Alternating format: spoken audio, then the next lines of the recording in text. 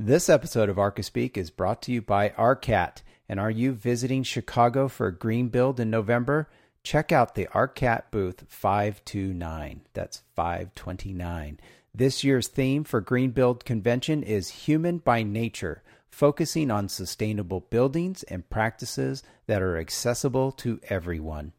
Did you know that you can use ARCAT to find lead data on building products? ARCAT's powerful search engine can help you find the product information you need that meets your environmental standards. Best of all, it's free.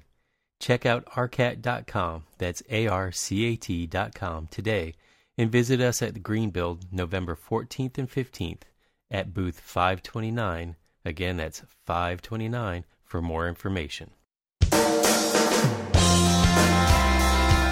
Welcome to ArcaSpeak, the podcast that talks about what it's like to work in the profession of architecture.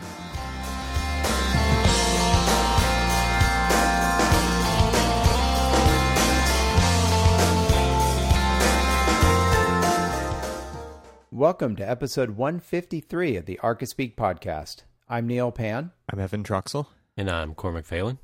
So, last episode we had the Architect Fails, and one of the guys in our office came by and he was telling me about one that he had, and I thought it was just kind of funny. It's just funny, and so I wanted to share it with you guys. So he came over and he wrote down on a sticky note, he wrote the word node tail, and I'm like, node tail? He's like, and he goes, yeah.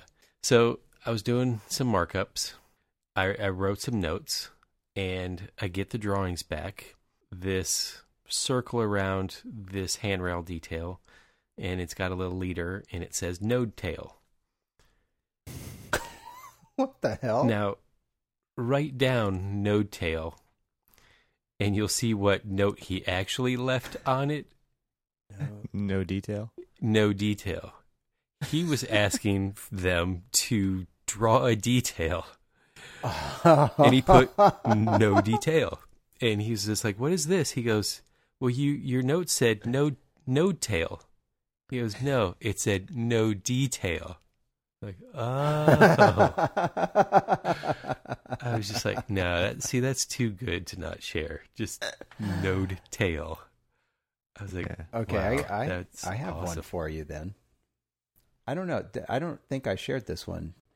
So many years ago, when we put notes on the drawings, right? We put unless otherwise noted or something like that, right? Mm-hmm. On a note. Well, many years ago, the gentleman I was working for at the time, he would write unless noted otherwise. So if you abbreviate that, what does that spell? Uno. You know. Uno. So yes, exactly, Corbin. I say you know all the that time. Is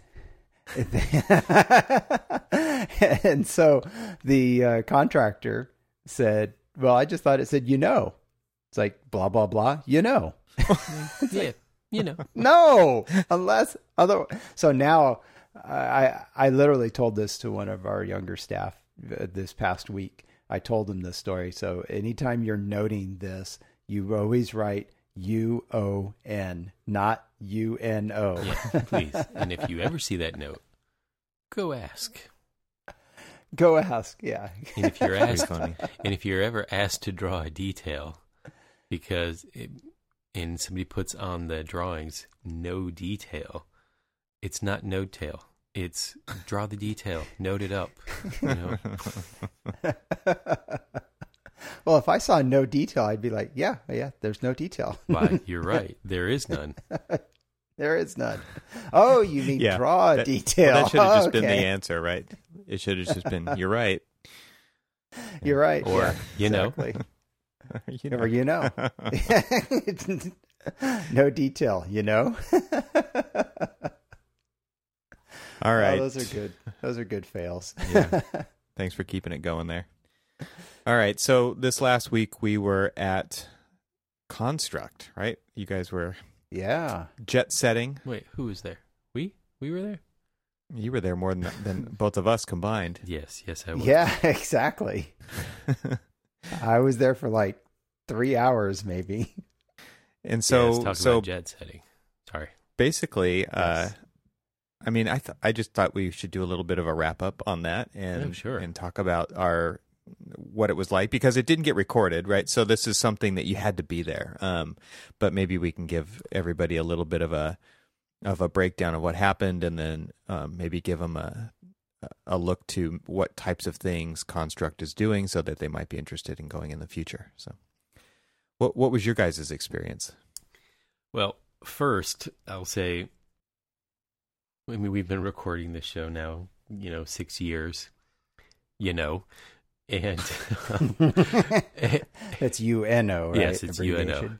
Yes. And we have a good flow and all of that other stuff. And I will say that it was a little, because it was our first time ever doing a live like recording, a Q&A. like a Q&A type thing. And no, it wasn't live recorded, but it felt that way. And though we still had a good flow, it was really weird having to hand each other the microphone. And it was, and as you could tell, I wasn't quite sure, okay, when do I stop talking now? Microphone's in my hand. People are staring at me. Do I keep talking? I'm going to continue to ramble. I'm rambling. Why is everybody staring at me? Give it to someone else now. Why are you all staring? Oh, okay. All right, here, take the mic. So it's just like, I think it's a little jarring too when you get a microphone, and it's very different than podcasting, because it's echoing throughout this large space. And that's not a normal situation for any one of us. I mean, if I'm ever giving a presentation, I'm not mic'd. I'm talking to a room. Granted, not a room that big, but it's very different. Or when I'm even lecturing, when I'm teaching, and I have 100 students, it's still not that big, and I'm still not mic'd, right? So I felt like that was the biggest kind of thing that I had to deal with immediately, was just hearing yourself amplified and just wondering, is that too loud? Can you hear me? There's just so many things that, because there's no prep ahead of time for that kind of thing. No. You're relying completely on however the tech set it up, and you have no clue, because they're not even there anymore to adjust it if it needs it. So hopefully that all came across okay. But I felt like... What about the fact when we got there, they had a little table set up. Yeah, so and this is nothing to do about Construct. I mean, this is the traditional way they would set up a panel. They'd have a little table, and then they had a lectern there next to the table. And Cormac, let's set the stage. Yeah. So we go ahead. So we walk in, and there's a little small stage. There's a podium for the moderator, which was Charisse, which was fantastic, and then there was a little table, which there weren't chairs up there yet, but I was assuming there were going to be 3 chairs with one little microphone there, and we would sit there, and it would be like a presser of some form where we're sitting there and answering questions. And it was How'd really you feel weird. The game went? Yeah. So, I gave it 110%, and Coach put me in, and I kept running into the wall. But it was really weird. So, and we sat down for an interview for somebody else's podcast, and I was like, what do you think? Do you think they would get mad at us if we just took their setup off the stage and we put a couch and a chair up there and made it a little bit more comfortable? And I didn't even really get the words out of my mouth before you two were pulling stuff off the stage. So, all right, well, I guess that's what we're doing. We'll take a good idea and run with it any day of the week. Yeah, absolutely. Yeah. And it was, and honestly, it was great. And I even shared some pictures with my wife, and she goes, "Yeah, that seems more natural for you guys." And I'm like, "Well, yeah. I mean, we've actually sat all on a couch together to record some things before, so that just felt natural to us."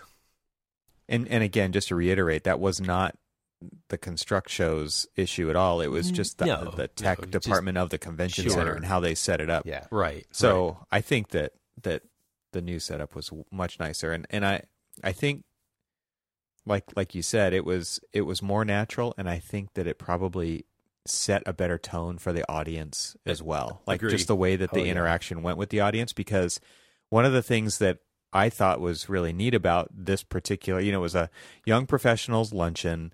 We were there to talk while everybody was eating lunch, and Charisse was moderating and asking questions that we had talked about ahead of time, and kind of figured out the kinds of things we wanted to talk about. But then, it always goes off course during the actual thing, which is fine. We're all okay at handling that kind of a thing. Right. But at some point, people just start talking from the audience and interjecting and adding their commentary, and then people start going back and forth in the audience, and it felt totally natural. Like, it was not out of place at all. And so I really thought that was one of the most successful things about it. And I think just the way that I think that the swapping the furniture, as silly as it sounds, helped make that happen. Rather than making us feel like some type of authority figure at the front of the room with this barrier between us and the audience, by removing that, it made it much more conversational and much more what this podcast is about, and much more approachable, I think, for everybody to be a part of the conversation and not feel like they were an audience there to listen, but they were actually there to participate and contribute. Yeah. Yep. Totally. So it's I went to Construct's website here just to grab their URL, and on their website they have some sliding images, and one of the ones actually has us sitting there on the couch in a collage of several other shots from the show floor and such. But we're there. So that was cool. I agree that the setup was much more us, and I thought exactly. I think people wouldn't have felt as open to ask questions and have a dialogue back and forth if we weren't being presented in a much more casual way. Yeah, it was fun. I felt like it's always hard to walk away from those knowing how the audience feels about it, but some people did come up after the talk and chatted with us, even some longtime listeners who, wanted to introduce themselves, and I felt like that really made me feel like it went over well. I mean, we did get some laughs in the room, which I thought was important to do. And I also felt like I walked away from there feeling like, oh, we might get invited back to do something like this again. Yeah, let's hope so. Yeah, and I had a great time. What was also great about it is, when we were talking, and just kind of like our natural flow and stuff, and we're talking about our experiences, and people are like shaking their heads along with us. You can tell that they're connecting with what we're saying, and it's resonating with them because we're talking. I think the success of the show is that, all of the listeners tend to have shared experiences that we have. And you could tell that with the audience because they're like nodding along. Yep, I know that feeling. And it was great. It was good interaction. It was good. The questions that we got both from the moderator and from the audience were really good. I was most surprised when I had prepared some other ideas ahead of time for the question about productivity tools. And I decided, I don't know, probably a day or two before we went, just based on kind of thinking through the questions a little further, that I was going to answer that question differently. And because I wanted to do something that I thought would kind of challenge the audience. Right. And so when Charisse asked, what is your favorite productivity tool? Because I think, that's something that she's really interested in. And I think a lot of people are interested in what tools people use to get things done. And my answer is almost an antithetical answer, right? I said YouTube. And I was expecting, there was quite a range of ages in the audience, even though it was, quote unquote, a young professionals luncheon. There was definitely, I don't know, four different generations in the room, probably. Oh, maybe yeah, three. Mm-hmm. And so I didn't know how that was going to go over. And so obviously I did explain what I was thinking when I said that. It wasn't just like a one-word answer, but just thinking about how the landscape has changed when it comes to how people learn and when they can learn and how fast they can learn. And there's this resource out there. And I don't think it really matters that it's strictly the brand name YouTube, right? There's lots and lots and lots of places you can learn online. But just as kind of a shock to the system, when somebody says, what's your favorite productivity tool? A lot of people would assume that that's a time wasting tool, right? Right. It's not a tool that you use to be productive, right? But I think that one of the biggest problems that our profession has is that people don't feel like they have permission to learn at work, right? Everybody already has to know how to do everything. Which is... Go ahead. Well, I was going to say, which is funny, though, because, I mean, I liken... And it took me a while to come around to this feeling, but I liken YouTube and the Google searches as the same thing as when I was flipping through Sweets catalogs or flipping through architectural graphic standards. I needed to learn. I'd never drawn something like that before, so I needed to draw something, and I needed to find some examples. So what did I do? I didn't have the internet, so I went to the books. They've got the internet. Right. You know? Well, I totally agree with you. And obviously this answer is meant to be a little more shocking to the older people than the younger people, right? Because obviously there's tons of great stuff all over the internet. And like you're saying, if you're searching Google, people don't think you're messing around, even though you totally could be. But I think it's more so with YouTube, right? There is a lot of different types of content on there. And so what video are you watching? It could be anything, right? But I think one of the reason I wanted to make that point and the surprise that I got out of saying that in front of those people was because I wanted people to think differently about the way we learn. What's really interesting to me is that when you see somebody on their phone, they actually might be working, right? They're not just messing around on social media. You can use that thing for anything. It is a computer in your pocket. So it's the same thing for YouTube. You can be learning how to do computational design. Instead of going to school at night to do that, you can do it anytime you want. And so I think that what was shocking to me, to finally get to the point, was there was actually a round of applause for that answer. Right. And I was not expecting that at all. And it was, I think, pretty much evenly distributed throughout the room. So I wasn't expecting that, but I was really happy to hear that response back, because it makes me think that things are changing in the workplace when it comes to people having resources available at their fingertips all the time and not feeling like they have to sneak it in, they have to look over their shoulder, but that they're actually responsible people using a great resource to learn new things all the time. And so it was interesting how that all went down. So I thought that was probably my favorite part of the whole day. I agree. I agree. And I loved it. I loved the reaction. I loved the head nodding. I loved, people were like, oh, yeah. I mean, and honestly, like I said, it took me a while to come around to that feeling, but I totally agree. A good example is we've got a kid on our team who, this is his first job. He took a year off from school, and a lot of times we've been using him more for productivity, so he's been kind of stuck in SketchUp land for, quite a while.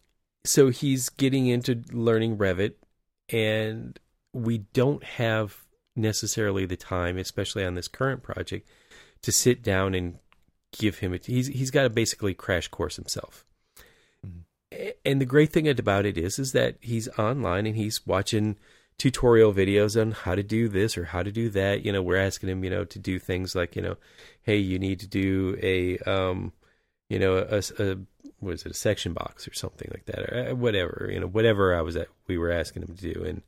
And he didn't know how to do it, and we didn't really have the time to sit down because we were kind of in a crunch mode today. And he didn't really, he maybe lost a little bit of time, just of productivity time. I'm using big air quotes there, but he learned what he needed to learn. He did what he needed to do. We still made the deadline that we were shooting for by, close of business. And he now knows how to do what we were asking him to do. And that's great. And so, as much as I would say YouTube is a great productivity tool, I'll give this shout out to a couple of people that I seen in our office. CNN is not. If you're reading political articles and all that other stuff in the middle of the day when you should be doing other work, you should probably do that other work. Oh, did I say that out loud? All streaming video is not equal. Yeah. Yeah, exactly. All right. So overall, I think we all felt pretty good about it. And then as soon as it was over, Neil jumped back on a plane. Yeah, You were gone. literally. You landed, you were there, and then you left. Yeah, I had a planning commission meeting the night before, so I couldn't fly down the night before, and I had the Citizens Police Academy class at 6:00 that evening. So Had to get I back. literally left that morning, and I had to leave almost not even barely a half an hour after our talk. you and, got catch- there about a half an hour before the talk. Maybe about an hour, 45 yeah. minutes. It was 45 minutes before. Okay. Yeah. And I left about a half an hour after Right. our It talk. was- Maybe about 45 minutes after, too. But yeah, so I did. I literally flew back. I flew back into Oakland at 4:30 in the afternoon. I got home about 5:30, and less than a half an hour later, I made my class. So All right. it all worked out. Well, then there Oh, you I I go. think your Amazing, commute was right? about the same length as mine because I sat in traffic both ways. Yeah, and I flew basically from Northern California to Southern California. So Yeah. That but must yeah, have been hard that for all you. went. Yeah. I didn't have to fly across the country like Fort Cormac You did. didn't even leave your state. I didn't. Well, I live in a big state. Our state's so- Although I pretty will big. say this. So the day before, I got there early, obviously, because I couldn't fly in the day of. Unless you Wait. did a red eye or something. No, I mean, there was Even that were wouldn't literally no flights that would have got me there on time leaving, because they just don't leave early enough for me to get there on time. So I came in the day before, and as a podcaster, I listen to tons of podcasts, and one of the many podcasts that I listen to is a Kevin Smith one. So they were doing a live recording of one of his up in LA, and so I went up there, and what was great about it, I mean, I love how it's all made. They do both a video component and also the audio component, which is really all I listen to. I don't really watch the video. And it's great just to kind of see how they do it and how they run it, and almost everything's hidden, whereas like we sit in front of our computers with our microphone and we do it this way, which is probably how a lot of podcasters do it. And it was kind of great. I will say that it was kind of a cool environment. It was in the Scum and Villainy Cantina, which was a Star Wars themed one, which was all filled with my kind of, nerd mindseted people. And it was funny. It was like all of these people wearing these every different kind of like pop culture related graphic t-shirt, and of the whole crowd, I think my t-shirt of all of the t-shirts got the most, like, hey dude, you got a cool shirt, let me buy you a shot. Like, all right. And you had your G-Force no t-shirt kidding? on? I Or was had that my something different? I had my Battle of the Planets Sweet. G-Force t-shirt, and Nice. so going there, it was, because it was in a cantina, you had the 2-drink minimum, and I had 4 people buy me, just because of my t-shirt, I had 4 people buy me drinks. And so Bonus. I didn't even Sweet. have to pay for, my 2-drink minimum, because somebody else did. All sweet, because of my nerd graphic t-shirt. Nice. You got You didn't tell us that. You had a No. good bonus. Well, you part of the left. trip there. You left early, so I couldn't tell you that. But I will say it was kind of cool. And so actually a week later, I wore the t-shirt at work today, and like 2 people in the office didn't buy me a drink, but they were just like, is that really a G-Force t-shirt? Can I go get you a coffee? Yeah. Like, no, don't drink coffee anymore. Oh, that's right. But Can I refill your water, sir? exactly. No, but it was really good. But yeah, no, it was great. And I really had fun, just like I said, watching how other people do it. I don't think that it's anything that we can use in our particular podcast, because it's 2 completely different ones. They're talking about kind of pop culture and, movie genres and stuff like that. And that specific one was talking about the very cool Castle Rock TV show that's on, which I give full endorsement of you guys watching if you're Stephen King fans. but it was really just kind of cool to like see the whole thing. Plus it was weird. And I know, Neil, you listen to the show too, but that cantina, not very big, doesn't fit a lot of people in it. And it's really, I mean, it's very, wow. You'd be surprised. Like, again, since you listen to it, I don't know if anybody else out there listens to it, but you'd be surprised at how small that place really is.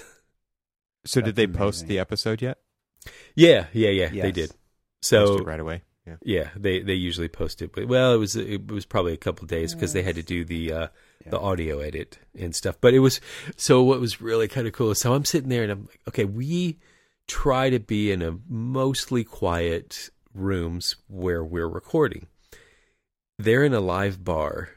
They've literally got the bartender standing right behind them, shaking like, you know, a cold mixed drink right behind them. You hear the ice clattering in the background, and I listen to the audio version of it, you know, again, obviously, and I'm listening to it, and now I'm seeing everything that's going on. I didn't even have to look at the video because I was there, but like if you hear like all these little, like somebody would yell out something, and Mark Bernard and the guy on the show, he was like, he, you know, kind of got sidetracked and answered them, and you can hear it on there, but you really can't hear their audio, but you know, I know what the question was, and he kind of repeated it. Right. You can hear all of the drinks being made in the background.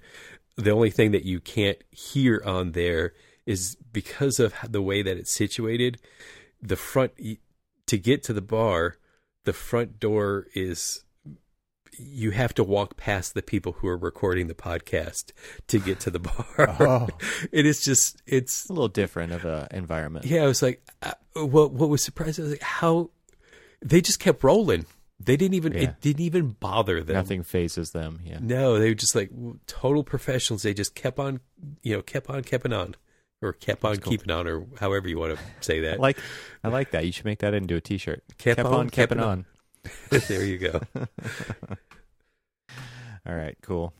Well, you guys, let's get to business here. We got 2 questions this week from a listener and from a listener's father who is a listener. So it's like, whoa, a little complicated there. But anyway, they were rather long emails, so I cut out the question parts and posted those for you guys to read. But let's jump on one of these first. So the first one is from Paul Krabath, and his son is a 5th-year architecture student in Syracuse. And so his main question, he kind of gave a little synopsis history of what his son's been up to, travel abroad, working for professors in various small firms. But his first question, he had two questions. The first one was that he sees is because he listens to our show, and he's asking, and I think we can probably answer this, is do you really need working for a larger firm on your resume? Because eventually he wants to teach. No. And so he's saying, does he need to work for a 3-letter firm?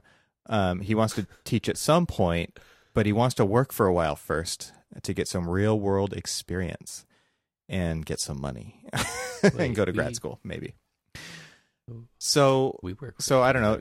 Does anybody want to jump off with that one? And I would honestly say that the explanation that he gave of what his son's been doing, working, he is getting real world experience. And to be quite honest with you, if he were sitting in an interview with me, he would be a top candidate because he's got real life experience that enriches. And you talk about this all the time about how the outside of the firm activities enrich what you do and bring to the table in the firm.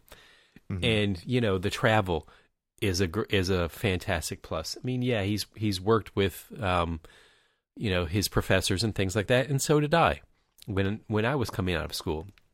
So, I mean, that's experience, and that's valuable because you actually understand deadlines, or you hopefully you're learning deadlines from your professors, or learning how to draft, or learning, a few things here and there that are going to be valuable to you that people who don't have office experience which, may or may not get hired, you already have that leg up on them. So even if it's a smaller firm, if ultimately you want to go and you want to teach, I don't think that coming straight out of school with the experience that he has right now is going to be a hindrance. It is only going to be a help.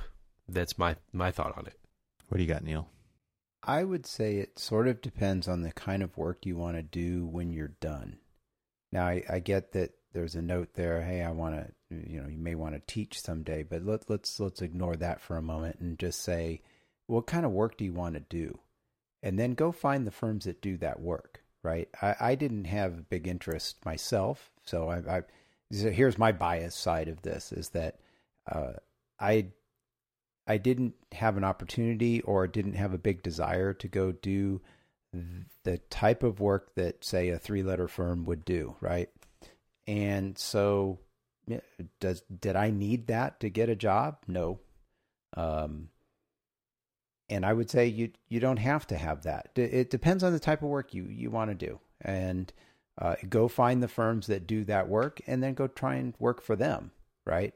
And But if you're getting some real world experience now, then that, as Cormac said, that's going to be your leg up. That's what helped me.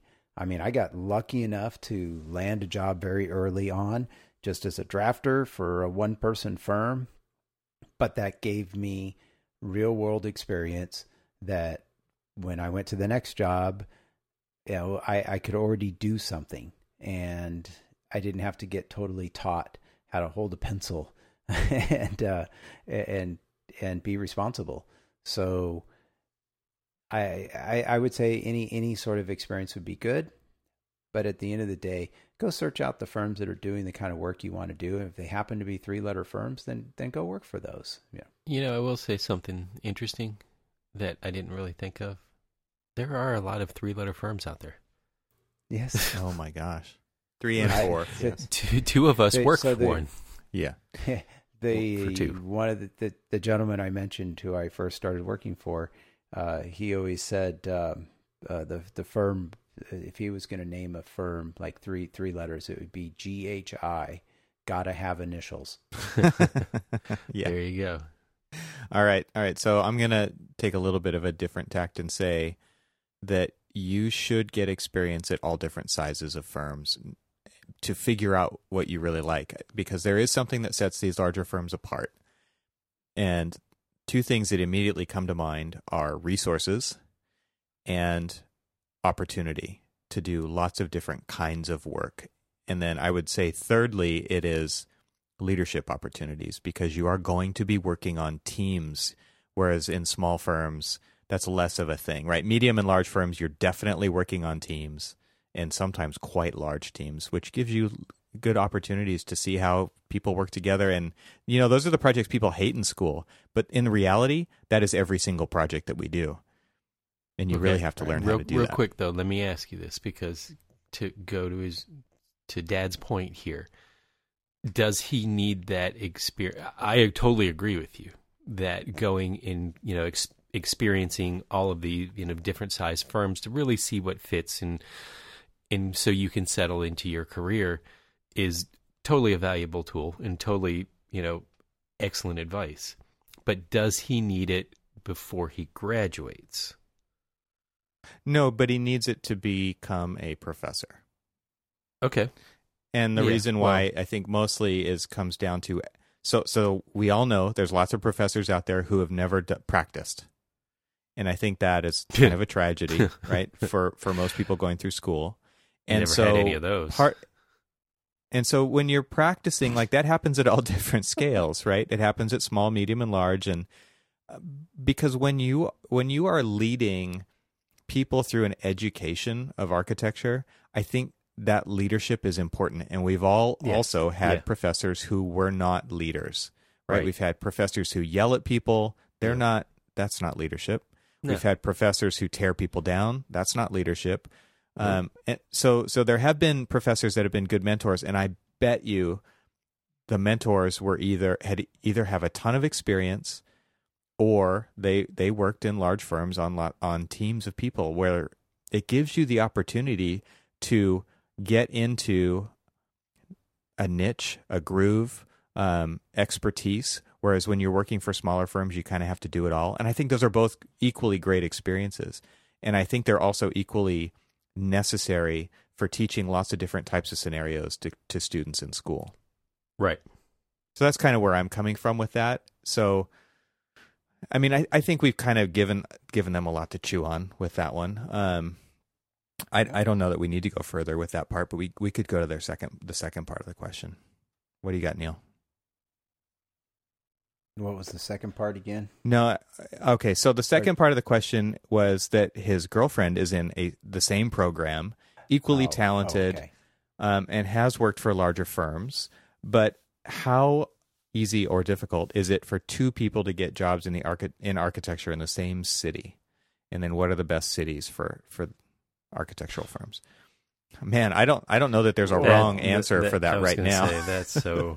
It depends on the economy. Yeah, not a problem right now. I'd say almost everywhere in every major market that offers basically the small, medium, large, and extra large firms. Yeah. Are hurting for people in real. I mean, it is a good market for people coming out of school. I mean, it wasn't necessarily the case when. I know, Neil, I mean, didn't you come out during a recession? Yeah. And sure did. Yeah. So, I mean, it's a good time. I mean, people are hiring and, projects are moving forward. I mean, who knows? I mean, you're not sure how long this is going to last, but right now, but you're now not it's wrong, Carmen. Yeah. Anywhere, any major metropolitan area right now is a good place. Yeah. So I would say, again, go back. Look for the firms that are doing the type of work you want to do. Where are those firms located? Yeah. And if it's a place agreeable to you, go move there. Yeah, and they mentioned right? And they mentioned there was a keyword in there, progressive companies, and honestly, Right. I most certainly believe that they are everywhere. Smaller markets like where I came from in St. Petersburg, Florida. I mean, there's a bunch of tons of great firms doing great work there. And then you get to where I'm at now in the Baltimore and, Washington, D.C. area, and there's tons of firms. You can't shake a stick without hitting an architecture firm somewhere. And it's a variety of different ones. I mean, from like the boutique residential firms all the way up to the megapolis crazy large firms and stuff. And then the middle ground ones like mine, and we're I mean, everybody's looking for people, and everybody's doing really good work, and so you can, and I'm just going to say that this is probably the case everywhere, is you will be able to pick and choose what type of firms that you go to. I will just throw this little bit of advice out there, dad to dad. Please let him know. Let both him and his girlfriend know hard work is what's really going to make him stand out from everybody else. Yep. It really is. I mean, we've got some interesting people in our firm that work differently. They all work great, and they're all, but they work differently. And some people take a lot of prodding to get moving, and some people just are go-getters and will take a hold of something, take the ownership in a project and run with it. Yep. And those are the ones that you're going to be, holy crap, this is the guy that I want teaching me in the future. Yeah. I'll say this. The staff person who does exactly what Cormac just said, takes that initiative and does a good job. Look, we're busy. I'm busy. I'm very busy. I don't know what day it is. Yeah, exactly. And so if I have somebody working for me that proves through several examples, or like, hey, can you take care of this? Oh, I've already done it. Or yeah, I'll take care of that. And not only did I take care of it, but I followed up, and here's this answer, and now we've got, here's now the question, right? It's like, whoa, if that person shows me that, I don't care how long they've been working, that's my go-to person after that, right? It's like, oh, I can trust this person. And I think we've talked a little bit about this in some past episodes, but the person that will do that is the person that excels, that does well. And right now, anybody can get a job in our profession. Everybody's very busy. That won't last forever. Trust us. This economy cycles. Right. Yeah, but if you're one of those people that you it- guys are talking about, you'll be one of those people who has a way higher chance of keeping your job. Bingo. Exactly. Yeah. That's Yes. exactly where I was headed. Indispensable. Evan. You want to be So, indispensable. Yeah. Or make yourself as indispensable as possible. It doesn't always save you, but it'll, trust me, you'll get a positive, there will be positive words, so that when there's a job opening, or if somebody calls and like, hey, I need somebody, because this is a very close-knit network of firms that do similar types of work, and we all know each other, and it's like, hey, this person's really good, you should give them a call. Or the opposite happens, is this person's really good and we're going to steal them somehow, right, and give them a boatload more money. And that's happening now too. Yeah. So Highly employable people have lots of options, right? Exactly. I'll just end with a couple of just stories of people that I know who have gone to firms like the ones you're talking about. And so like in Portland, I know some people who've gone to Allied Works or ZGF or Bora. Right. I have a friend who went to SOM downtown LA. And particularly with my friend who went to SOM downtown, it was a very small office at that point. Their headquarters are in San Francisco, and they were restarting an LA office. So he got in there. I think there were less than 30 people, maybe even less than 20 people. And now it's quite larger than that because the economy. And he's having the time of his life. He loves it. And I think what I would draw from that is that large firms are some people's absolute joy. And so you won't know that unless you try it, because right, you might find out that it is, and you also might find out that it isn't. And I would just encourage people to try lots of different things early in their career, because if you figure, both of those are valuable things, figuring out what you like and figuring out what you don't like. So I'd totally recommend this thing. Yes, large firms are a thing in architecture for sure. There's crazy resources to do equipment and software and hardware, and you can really do things that you can never do in smaller firms. And then in smaller firms, you get tons of varied experience. And, either way, I think they're both equally great paths to a career in architecture. So good with that one, guys? Yeah. All right. So here's the next question, and we'll finish off with this one, and we'll try to do it kind of quick. Is we have an anonymous with an email if anybody wants to contact this person later. So it's not a person's name email. So we'll put the email here in our show notes if you guys are interested in responding to this person as well. But and where can you find those show notes? You can find them at archispeakpodcast.com, and just click on the episode, and you can see all the notes for this episode. But the question is, we have somebody who is looking for guidance as they begin a search for a brave architecture firm that would appreciate what they have to offer and wants to gain a competitive advantage.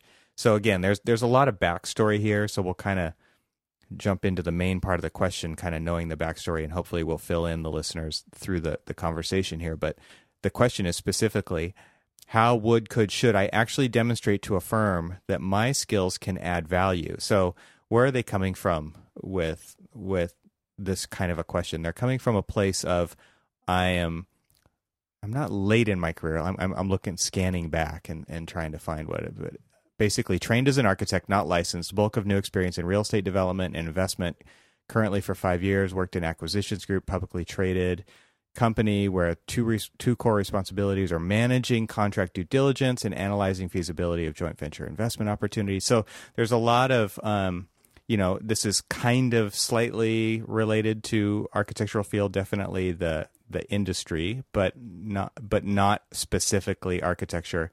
And so this person is feeling stuck where they are, and they really want to get into architecture, right? So So this person is totally, it sounds like, a self-starter. They know lots of technology, but at the same time, they see kind of their age and their experience as a disadvantage.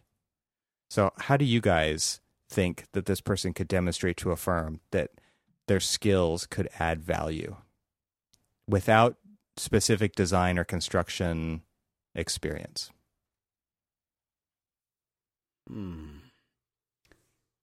So we just finished talking about how there's tons of opportunity out there. Yeah. So is there opportunity for somebody like this?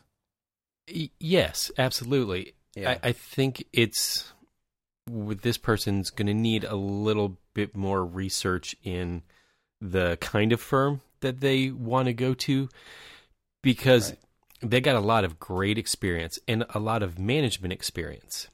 And it's going to really be hard in a way to have the management skill. So they've had the management skills developed, but learning the architecture that goes behind managing, an architectural project is different from other, management skills and or management projects and things like that for different careers, but not really. I mean, if you've got the leadership skills, you've got the leadership skills, and that'll come up really quickly. So, but I think finding a firm, especially firms that are like a design build type firm or a developer architect type firm, that you have those skills that they would be looking for, the business development, the money management, and all of these other things that would be able to help you out. That all of those skills you have are skills that people don't have in architecture and need. And so there's going to be a lot of cross mentoring between them developing your architectural skills and you developing their business acumen.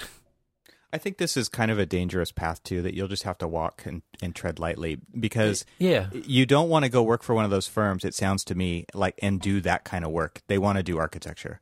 And so as soon as you show all your cards, you would probably, like you're saying, Cormac, they would be seen as a very valuable asset in that side of the business, but it doesn't sound like that's the side of the business they want to be, that they want to pursue. So here's the important thing, I think, and you also mentioned it, Cormac, is leadership skills. I mean, when we talk about where the biggest gap in large firms are right now, as far as talent, what is it? It's the people like the senior project managers and the project architects and the senior project architects. There's not enough of those people. Now, I'm not saying that's what this guy is, but those are typically seen as the leaders in the studios, right? And what the most important skill there, I think, is leadership, especially when you are showing that you can pick up these tools and learn them rather quickly. That's great, because you can lead people too, and you can enable them because you see the importance in the tools. I think the hardest part of moving into a position like this that we're talking about is your marketability on projects, right? Because typically in our world, when you go after a project, you need to have prior experience that's recent in those types of projects to be put on a pursuit to go after those. Because if you don't have the experience, you just can't be named on the pursuit, and then you don't actually get to participate in those, which makes it like this impossible problem to solve. The only way to solve it is, it is. So you have to have experience to get more, and it's very difficult to even break out of a market, even though I think we've talked about it many times. Architecture is architecture. You can design a hospital, you can design a school building. I mean, it's a building still, and you apply the same techniques and challenges. But there are lots of people out there who think you can't do it if you don't have that experience, that specific experience. I also think that one of the benefits that our question asker has is that they do have software experience. So he talked about Dynamo, he talked about SketchUp, he talked about Rhino. And so I would assume, I guess, that Revit is probably in that tool bag as well. The importance of being able to self-perform work is very high. And I'm not quite sure why that is, but I think it has to do with that there's just not enough people in these positions to go around. So self-performers are definitely highly valued. If you're just somebody who used to draw by hand and that's what you have to offer a team, it's going to be very difficult to fit into the modern way that we do work, right? Which is all model-based stuff. And that's how we communicate almost everything now, especially with VR and AR and all these other technologies that are coming in where people are basically living in 3D all the time. If you can self-perform, if you can do the design, the modeling, and the presentation of it, and you can be self-sufficient or at least be very closely linked with some other people who might be able to support you doing that, then I think you're going to have a really good chance as well. Totally agree. So do you guys have well said. Do you have like one kind of wrap up thing for our question asker here about how a firm might have a positive reaction to their skill set or their desire? I mean, passion, I think, is huge. Passion will be huge. And interviews are free, right? Like, you get to go out and interview and just look at those as opportunities to learn and don't even go in with expectations. Have a good time, show passion, and see what happens. Because luckily, you don't have to pay for interviews, right? You can go in and start interviewing for this stuff and get that experience and see what happens. I mean, it's you'll never know. Money making opportunity there. Really, make people pay. Us architects, we need to make more money.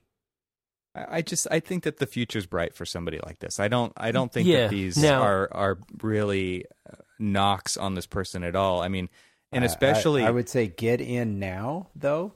Get in as soon as possible, because in 2 years or 18 who months knows? or 12 months or something, it's gonna be rolling the dice at that point. And then you're going to struggle. And because also somebody with that level of experience is not going to come cheap.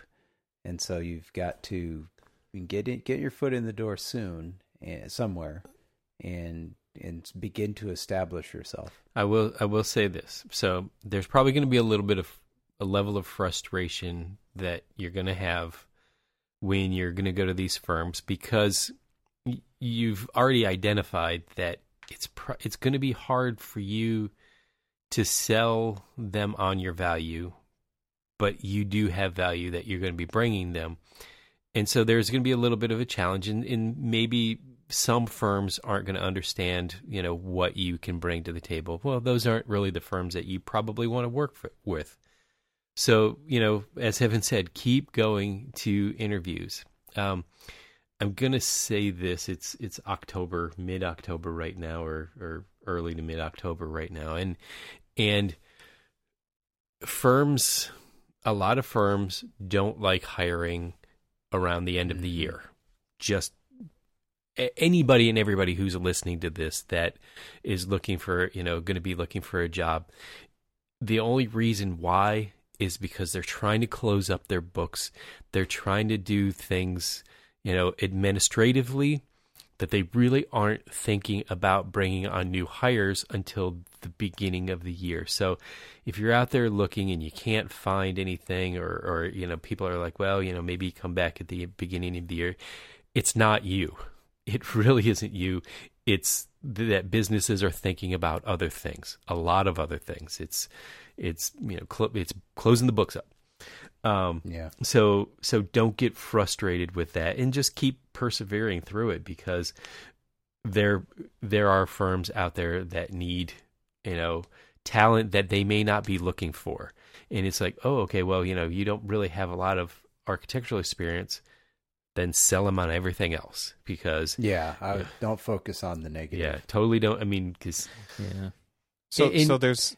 I would add one thing is, I don't know how much time or effort has gone into looking at what architects make. I made a flippant remark about making money earlier, but or money making opportunity.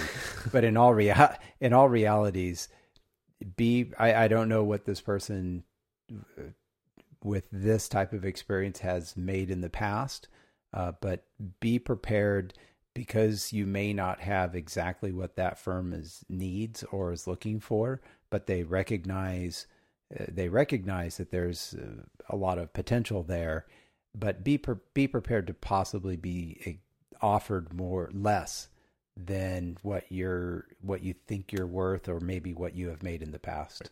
And that's, and that's a a different landscape than other professions. It is. Yeah.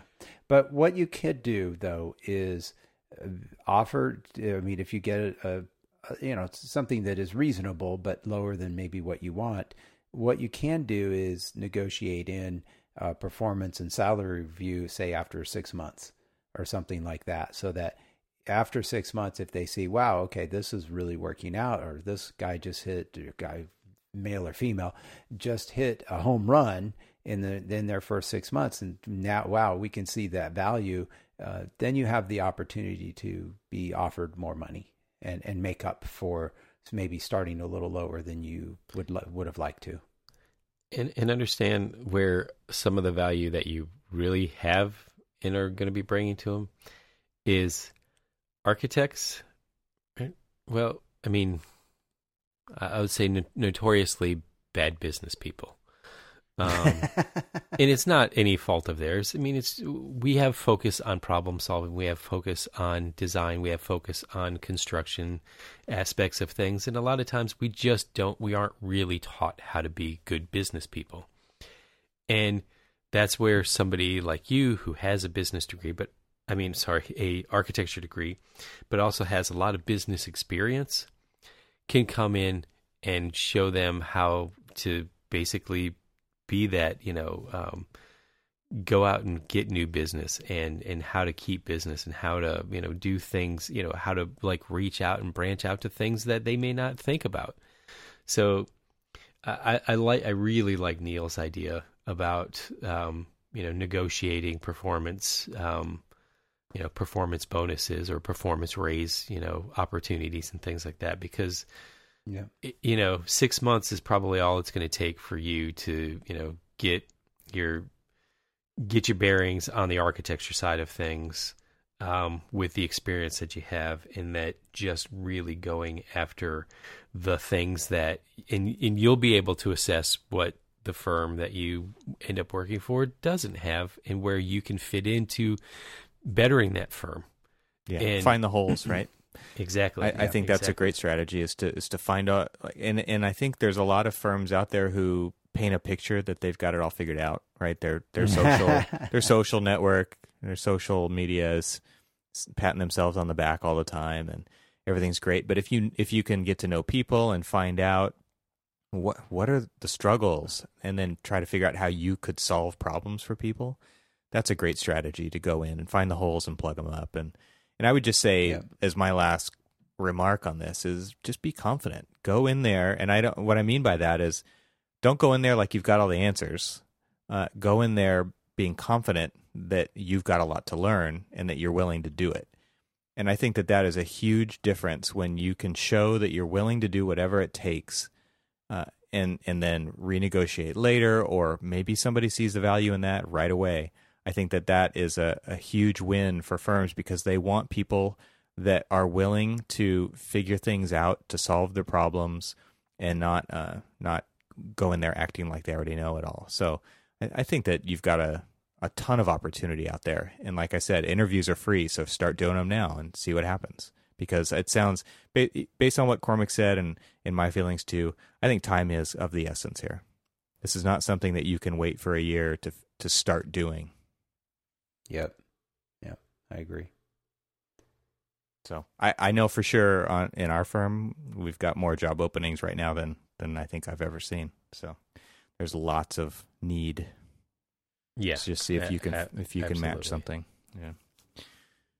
All right. So I think that's it for Ask ArchiSpeak this episode. Great questions. I really appreciate the listeners. And if you guys, our listeners out there, have advice, like I said, the email address for that last question there will be in our show notes, and you can email them if you'd like and add your own to it. And I think they would really appreciate that. So, hey, I want to remind everyone that this episode is brought to you by ARCAT, and the music is by System Kid.